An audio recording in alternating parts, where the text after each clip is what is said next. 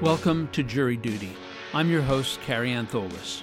This season of Jury Duty explores the criminal trial stemming from the tragic death of Ahmaud Arbery, a 25-year-old black man who was pursued by three white men, Travis and Greg McMichael and William Roddy Bryan, and was eventually shot to death by one of those men, Travis McMichael.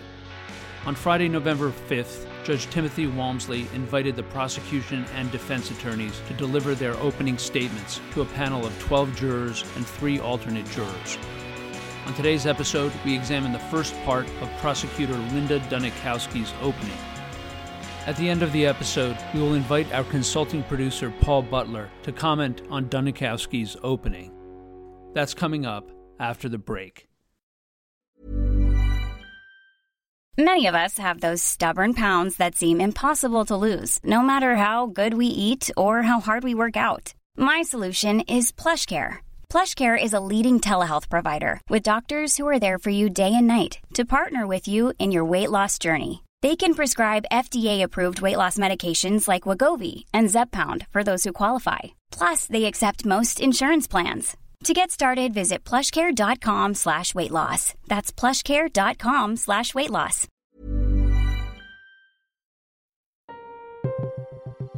Linda Dunikowski is a seasoned career prosecutor.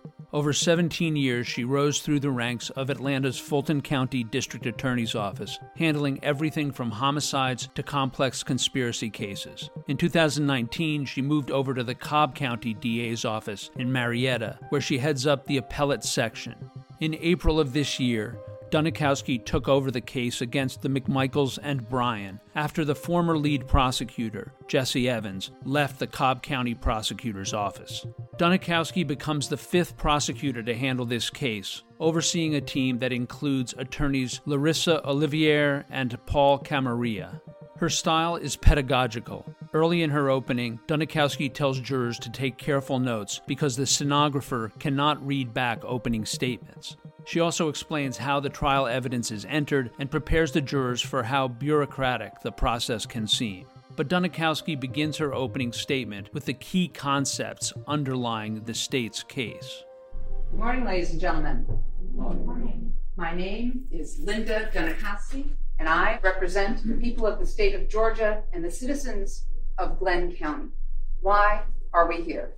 We are here because of assumptions and driveway decisions. A very wise person once said, "Don't assume the worst of another person's intentions until you actually know what's going on with them." Don't assume the worst with what they intend to do. But in this case, all 3 of these defendants did everything they did based on assumptions. Not on facts, not on evidence, on assumptions. And they made decisions in their driveways based on those assumptions that took a young man's life. And that is why we are here. So, ladies and gentlemen, what's going to happen now is the state is going to give you its opening statement. I'm going to do this in a couple different parts. The first part is I'm going to talk about the indictment and the charges in the indictment. Then we're going to talk about some housekeeping issues that relate to how evidence is going to come to you in this particular case. We're going to talk about who the parties are, where this happened, and then exactly what led up to February 23rd of 2020 in the Satilla Shores neighborhood. So first off, the burden is on the state to prove to you these charges beyond a reasonable doubt. Now that is the doubt of a fair-minded and impartial juror, honestly seeking the truth, not seeking doubt, and it's not beyond all doubt, pretending mathematical certainty. But the burden is on the state. And the defendants have been indicted with the first count, which is murder. We call that malice murder. What's malice murder? That's intent to kill. Now, the state does not have to prove premeditation, planning. We're not required to prove motive about why anybody did anything. But malice is something that can be formed in an instant. And a fatal, mortal wound can be blown or can be shown. Assumptions, driveway decisions, malice. Dunikowski will return to these words throughout her opening. Dunikowski then submits to the jury that the killing of Ahmaud Arbery could fall under an additional legal definition of murder. So, in this case, the defendants have been indicted as parties to a crime for malice murder, intent to kill that was instantly formed. In addition, they've been charged with 4 counts of felony murder based on the 4 underlying felonies in the indictment. Now, what's felony murder? Felony murder is where you're committing a felony and someone dies because of the felony you're committing. Classic example, of course, is a guy goes into a drugstore to hold up the clerk, right? He's not there to murder the clerk, he's there to hold the clerk up. But during that armed robbery, it goes bad and he kills the clerk. That's analogies and explanation of the law. You can state the law, I have no problem with that. But to go beyond that is not proper for opening statement. The jury's been charged on what an opening statement is. Again, ladies and gentlemen, I've just explained to you that this is the overview of the case that will be presented by the state. Defense will have the same opportunity. Again, the law will be charged, or that's a very legal term. The court's going to give you all of the law in this case, as I've already explained at the end. The state is now explaining its position with regard to the case. If we could make sure that it is considered in that light from the state. Thank you, Judge. These are the charges in the indictment, which are felony murder. And it's committing a felony, not with intent to kill, but someone dies during that felony. So what felonies are we actually talking about here? Well, we're talking about aggravated assault with a shotgun. Because in this case, the state is going to show you and prove that Travis McMichael brought a shotgun. And then he pointed it at Mr. Arbery. And then he pulled the trigger and he killed him during that aggravated assault. Aggravated assault with pickup trucks. Both Travis McMichael and Greg McMichael were in a white F-150 pickup truck that they used to cut off Mr. Arbery, to go at him, to get him to stop. Mr. Bryan used his Chevy Silverado to go at Mr. Bryan and to force him down into a ditch as he ran on the public roadways of Satilla Shores. That's aggravated assault with a 5,000-pound lethal weapon, otherwise known as a pickup truck. False imprisonment. That is where you detain somebody in violation of their personal liberty. You hold them. Or in the words of Greg McMichael, you trap them like a rat. And then we have criminal attempt at false imprisonment. And criminal attempt at false imprisonment in this case took place on Burford, within the Satilla Shores neighborhood, when both the McMichaels and defendant Bryan attempted to confine Mr. Arbery on Burford. And that's criminal attempt. Prosecutor Dunikowski steps back in her story to introduce the victim in this case. So, who are we talking about in this case?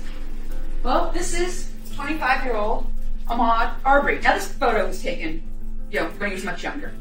But this is who he is.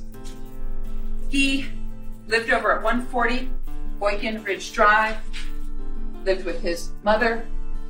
He was also a brother, he was an uncle, and he was an avid runner. The evidence that he was an avid runner is you're going to be able to see his shoes, his Nike shoes, where he basically almost had absolutely no tread left on them whatsoever. She then introduces the men who chased Mr. Arbery. So, ladies and gentlemen, who else do we have? We have Travis McMichael, seated right over here. 34 years old at the time of this, worked at Metz & Marine, lived at 230 Satilla Drive with his parents, Greg McMichael and Lee McMichael. He is not, and was not, a law enforcement officer at the time of this incident. Greg McMichael, 64 years old at the time of the incident, a retiree living over at 230 Satilla Drive at the time of this incident, not a law enforcement officer. And then we have defendant Bryan, who goes by the name Roddy. So when people talk about him, you'll hear Roddy. 64 years old as well, a mechanic living at 307 Burford in the Satilla Shores neighborhood at the time of this incident, not a law enforcement officer. Dunikowski introduces a map of the neighborhood where the incident took place. It shows that Satilla Drive runs parallel to the Satilla River for 2 blocks before ending, just after the intersection with Burford Drive. The McMichaels live at 230 Satilla Drive, and Mr. Bryan lives on Burford Drive. There are only 2 ways to get in and out of the neighborhood. We are also going to be talking about 220 Satilla Drive. A lot of us will be using shorthand, 220. It is an open, unsecured construction site. The land is owned not by any of the defendants, no, by Larry and Amy English. It's under construction, and it's wide open. There's no front door. There's no back door. There's no garage door. There's no garage door on the boat. Completely and utterly wide open. And it had been this way for over a year because Larry English was trying to act as a general contractor and finish the house himself. This open, unsecured construction site has absolutely no trespassing signs on it. None whatsoever. It also has no fence around the property at all. So where is it? It's at 220 Satilla Drive. Dunikowski points out that the McMichaels' home is just 5 houses away from the unsecure construction site at 220 Satilla Drive. Larry English has health issues. So Larry English is not going to be here to testify. Larry English gave a deposition. All right? You will see that deposition because it was videotaped. And Larry English is going to tell you that he met the McMichaels only a few times. Like one or 2 times. However, Greg McMichael in his statement says that he doesn't even know Larry English. McMichaels had never been given permission to be at 220, nor had they ever received a warning not to be there. Larry English is going to tell you that there were lots of looky-loos. And Larry English had started to have concerns about liability. The other thing Larry English is going to tell you is nothing had ever been stolen from the construction site in 2019 or 2020. Larry English is going to tell you that nothing had ever been stolen from the construction site in 2019 or 2020. So October of 2019 comes. He's got these concerns about liability. He's concerned about the kids on the dock. And he installs cameras in the dock area. He does. And what happens? He gets a looky-loo. On October 25th, 2019, at 10:04 in the evening, Mr. Arbery is seen on the dock video. You're going to get to see it. Okay? He's on the dock. He's wandering around. He does not take anything. Doesn't steal anything. He's wandering around on this dock, looking around. And Larry English calls 911 to report it. The thing is, Mr. Arbery leaves by the time 911 shows up. He's gone, because he only spends a few minutes looking around, wandering around, and then he leaves. Then we have November 17th of 2019 at 10:21 p.m. We have a white couple that show up together, a man and a woman, and they're carrying a bag. So Larry English calls 911, and he's like, I think these are the people who stole my stuff. They're carrying a bag. I think they're there to go ahead and steal some more of my stuff. He wants the police to go. Of course, this white couple also leaves before the police arrive. But they are the people at this point in time that Larry English is suspecting, oh, they've stolen my stuff. Then what do we have? November 18th at 6:53, the very next night, Mr. Arbery is back. He's now on video inside the house. So what Larry English did is he had it out in the dock with the cameras. He's now installed inside the house some cameras. So up it comes.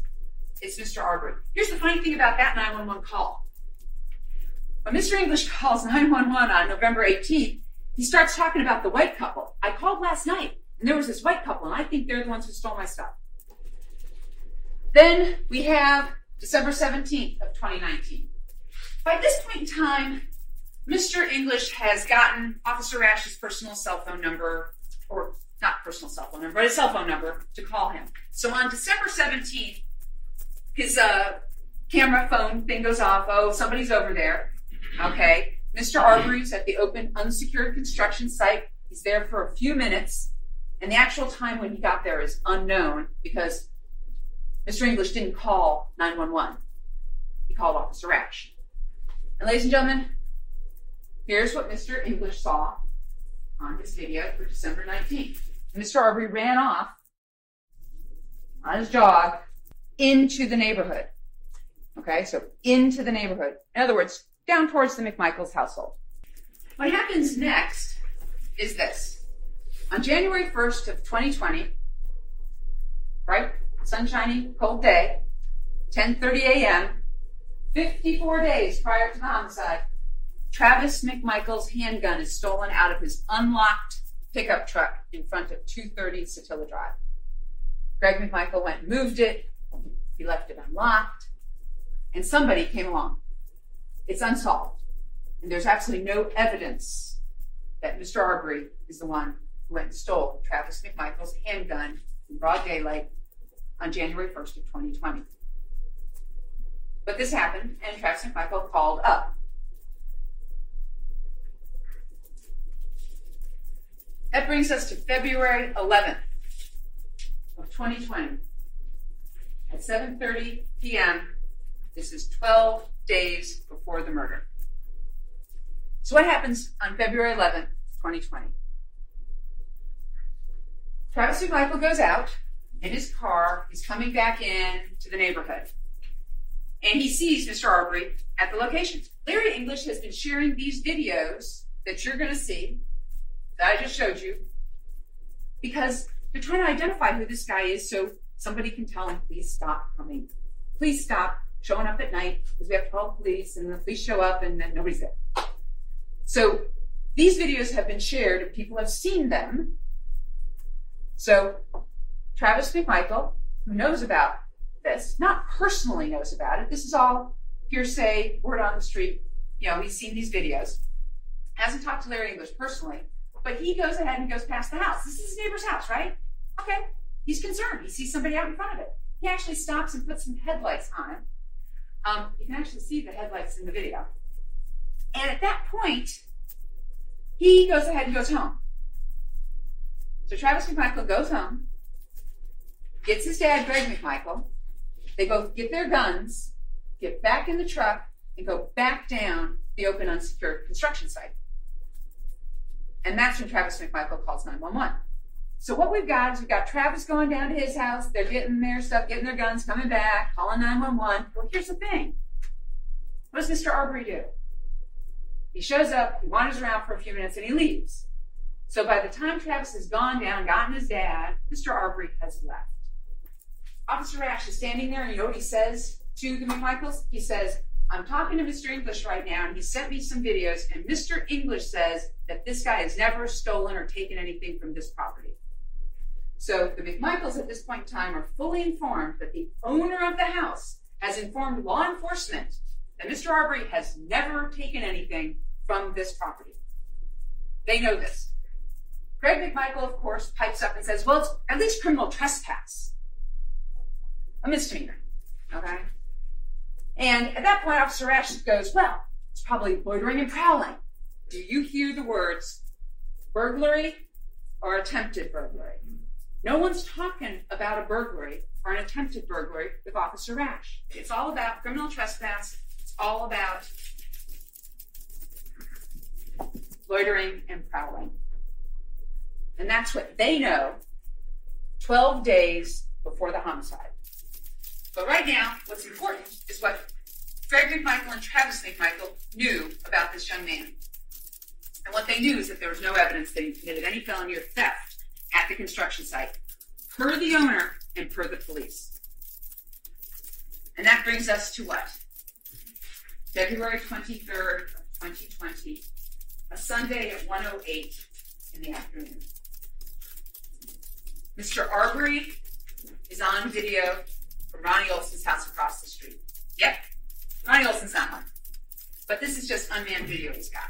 Mr. Arbery walks up in broad daylight on a Sunday afternoon to the open, unsecured construction site. And he stands there in the front yard, and he's looking around. And he's looking around, he's looking around, he's looking at the house, he goes over this way, he goes over that way. He's out in front of it for a number of seconds, and he's seen by Matthew Albenze, who lives down Jones Jones Road. So, Mr. Arbery, guess what he's doing again inside the 220 location? That's what he's doing. Walking around, looking around, doing this. Okay? Doesn't take anything, doesn't damage anything. He's inside there, just wandering around. Mr. Albenze, Matt Albenze, who's walked down the street, he's got overalls on. He walks down the street, he stands in the street, he stands under a tree, and he calls 911, but not 911, the non-emergency number. He calls the non-emergency line at 108. Mr. Arbery then leaves 220 Satilla Drive, and he runs off really, really quickly down the street into the neighborhood. Not out of the neighborhood, into the neighborhood. Mr. Albenze calls non-emergency 911, and of course, an officer is actually dispatched. The police are on their way. This is the thing. Greg McMichael is in front of 230 Satilla Drive. He's all alone, and he sees Mr. Arbery running really, really fast down the street. He actually uses the words hauling ass. Okay, and he is. Mr. Arbery is running really fast down that street. But the whole thing started when I saw this guy running down the street.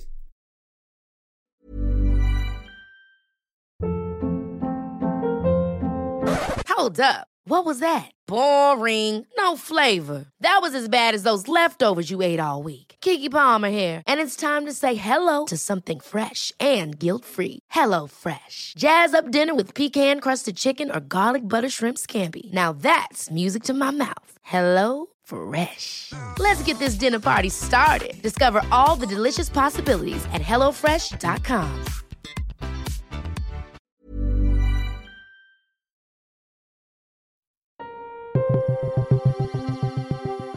At this moment in her presentation, Prosecutor Dunikowski returns to the theme of driveway decisions made by the defendants that she previewed for the jury at the outset of her opening. Ladies and gentlemen, this is driveway decision number 1, because Greg McMichael actually has no idea that Mr. Arbery was inside 220, the open unsecured construction site.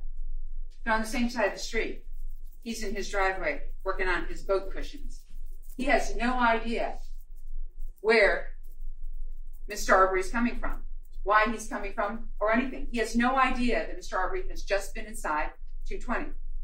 He only sees him running down the street, really fast, hauling ass, but he only sees him running down the street. And what does he decide to do? He runs inside to get his gun. Travis McMichael is inside the house. Travis McMichael is not outside. Travis McMichael doesn't see Mr. Arbery running down the street. He's inside when Greg McMichael runs inside. Greg McMichael assumed the worst. Greg McMichael had absolutely no immediate knowledge, none, that Mr. Arbery had been inside, wandering around for a few minutes, the open unsecured construction site. No idea. But this is what he tells the police later. This is what he tells the police 2 hours or so later at the Glenn County Police Station. So I thought, well, he's running from somebody. He's just done something. He might have hurt somebody or whatever because, this guy's been in and out of that damn one house over and over and over again, got him on videos and everything. He's assumed the worst and has absolutely no immediate knowledge of any crime whatsoever. And note, he is specifically talking about what he assumed Mr. Arbery had done that day. He's running from somebody. He's just done something. He might have hurt somebody or whatever. He's talking about what he thought he was doing that day. Not any other day, that day. These are the words of Greg McMichael. So Greg McMichael makes his driveway decision in this case. This is where it all starts. Right at this moment, in that driveway.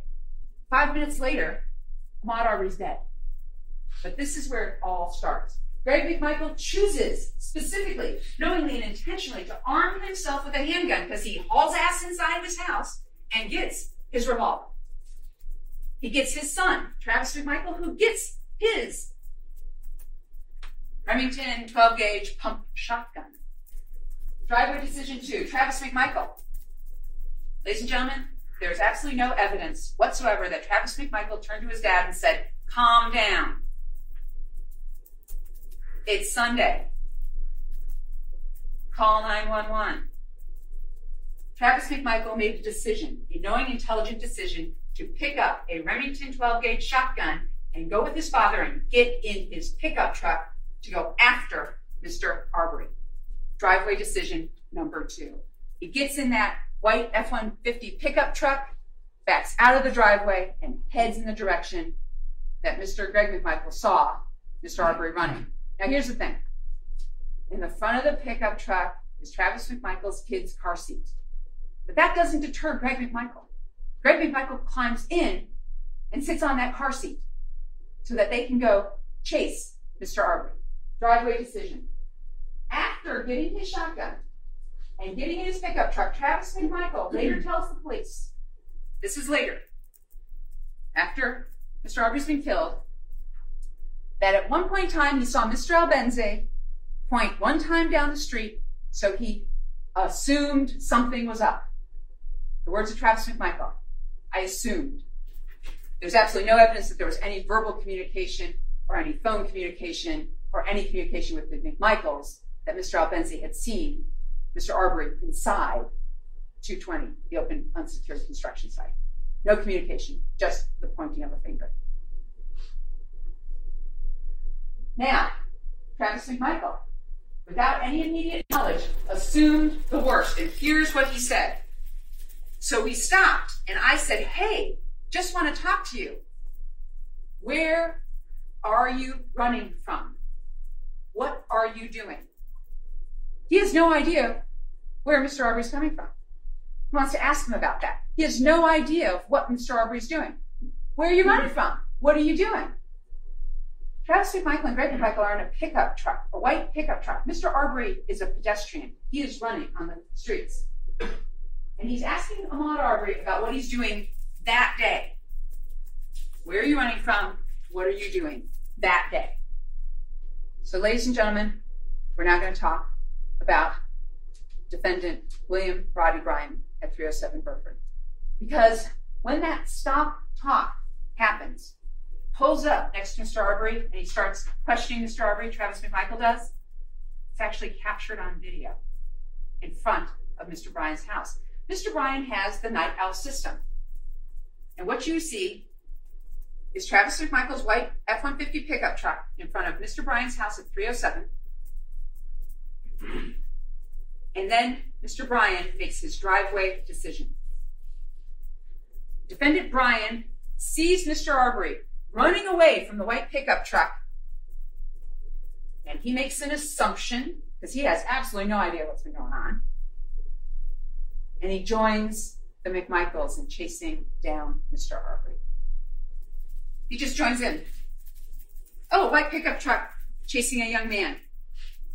And he just joins in. You're witnessing his driveway decision to join the McMichaels in chasing down Mr. Arbery. We're going to pause here and bring in Georgetown law professor, MSNBC analyst, and one of the nation's most frequently consulted scholars on issues of race and criminal justice, Paul Butler, to offer his insight into this portion of Dunikowski's opening. Paul Butler, thank you for being with us again today. It's great to be here. Would you take us through the counts in this case?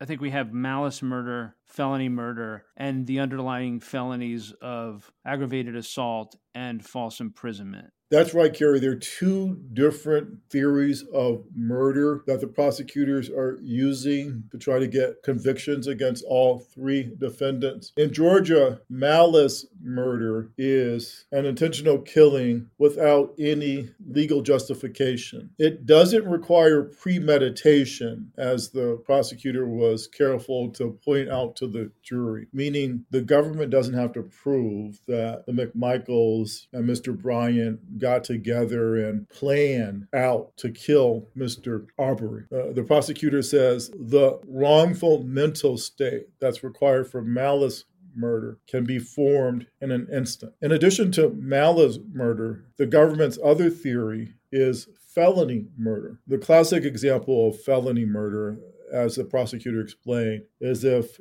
some people are robbing a bank and let's say the bank teller is killed during the course of the robbery. In that situation, all of the bank robbers could be charged with felony murder. The underlying felony would be bank robbery. And this felony murder rule is a doctrine that the United States got from the United Kingdom. England no longer uses it. A lot of other countries like Germany, France, they never had it. It's a law that prosecutors like a lot. Judges tend not to like it as much because you don't have to prove the traditional mind state for murder, that is the intent to kill or extreme recklessness. For felony murder, all you have to do is prove as a prosecutor that the defendants were committing another crime called the underlying felony. And while they were committing that underlying felony, somebody died. In this case, the underlying felonies are aggravated assault and false imprisonment. So if the prosecutors can prove that the McMichaels and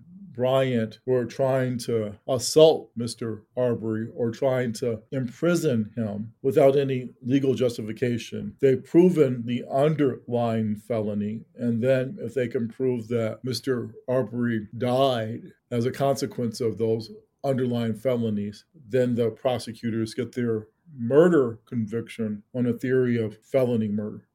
What did you make of the way that she framed for the jury the story of what these men did to Mr. Arbery? Do you think she set a narrative that can form a basis for the jury to convict these men? So it's a tall order for a prosecutor to do in an hour or a couple of hours, depending on how much time the judge gives you. But I thought that the prosecutor here did a fine job with both of those tasks. She told a compelling story about what happened to a young man who was just out for a jog, the tragic circumstances that befell him. And she talked about the bad guys and their quick decisions. She called them driveway decisions that resulted in this tragic loss. And it's hard to say if you're not there in the courtroom, but I think she came across as someone who is extremely competent and very trustworthy. And one sign that she was effective is that on a few occasions she was interrupted by the defense lawyers. It's considered really bad form to object or otherwise interrupt a lawyer during her opening statement or during her closing statement. Judges don't like it. It's kind of not playing by the agreed upon rules, in part because the judge instructs the jury that opening statements and closing statements are lawyers' opinions. They're not evidence that's presented in court. They're just the lawyer's interpretation of what the evidence reveals. And so typically there's no reason to object because it's understood that it's just this person's opinion. But we heard objections here, and those may have been about legitimate disputes of law, but they also may have been a sign of concern by the defense attorneys that the prosecutor was making a big impact on the jurors and they wanted to disrupt. That concludes this episode of Jury Duty, The Killing of Ahmaud Arbery. Join us on our next episode as Paul Butler and I examine the conclusion of prosecutor Linda Dunikowski's opening statement to the jury.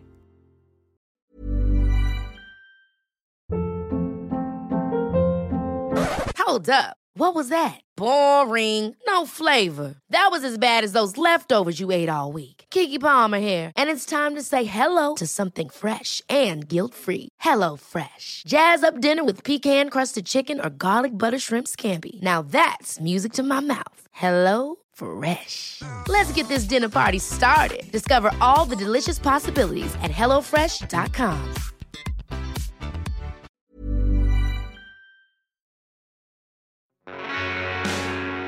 You can find more information about this trial at crimestory.com. Jury Duty is created, produced, and hosted by yours truly, Carrie Ann Tholis. Our consulting producer is Paul Butler. This episode was written by Art Montrestelli. It was co-produced and edited by Chris Tarracone. Music was provided by Strike Audio. Trial audio is courtesy of Law and Crime Networks. Thank you for joining us, and we hope you will come back for the next episode of Jury Duty, the killing of Ahmaud Arbery.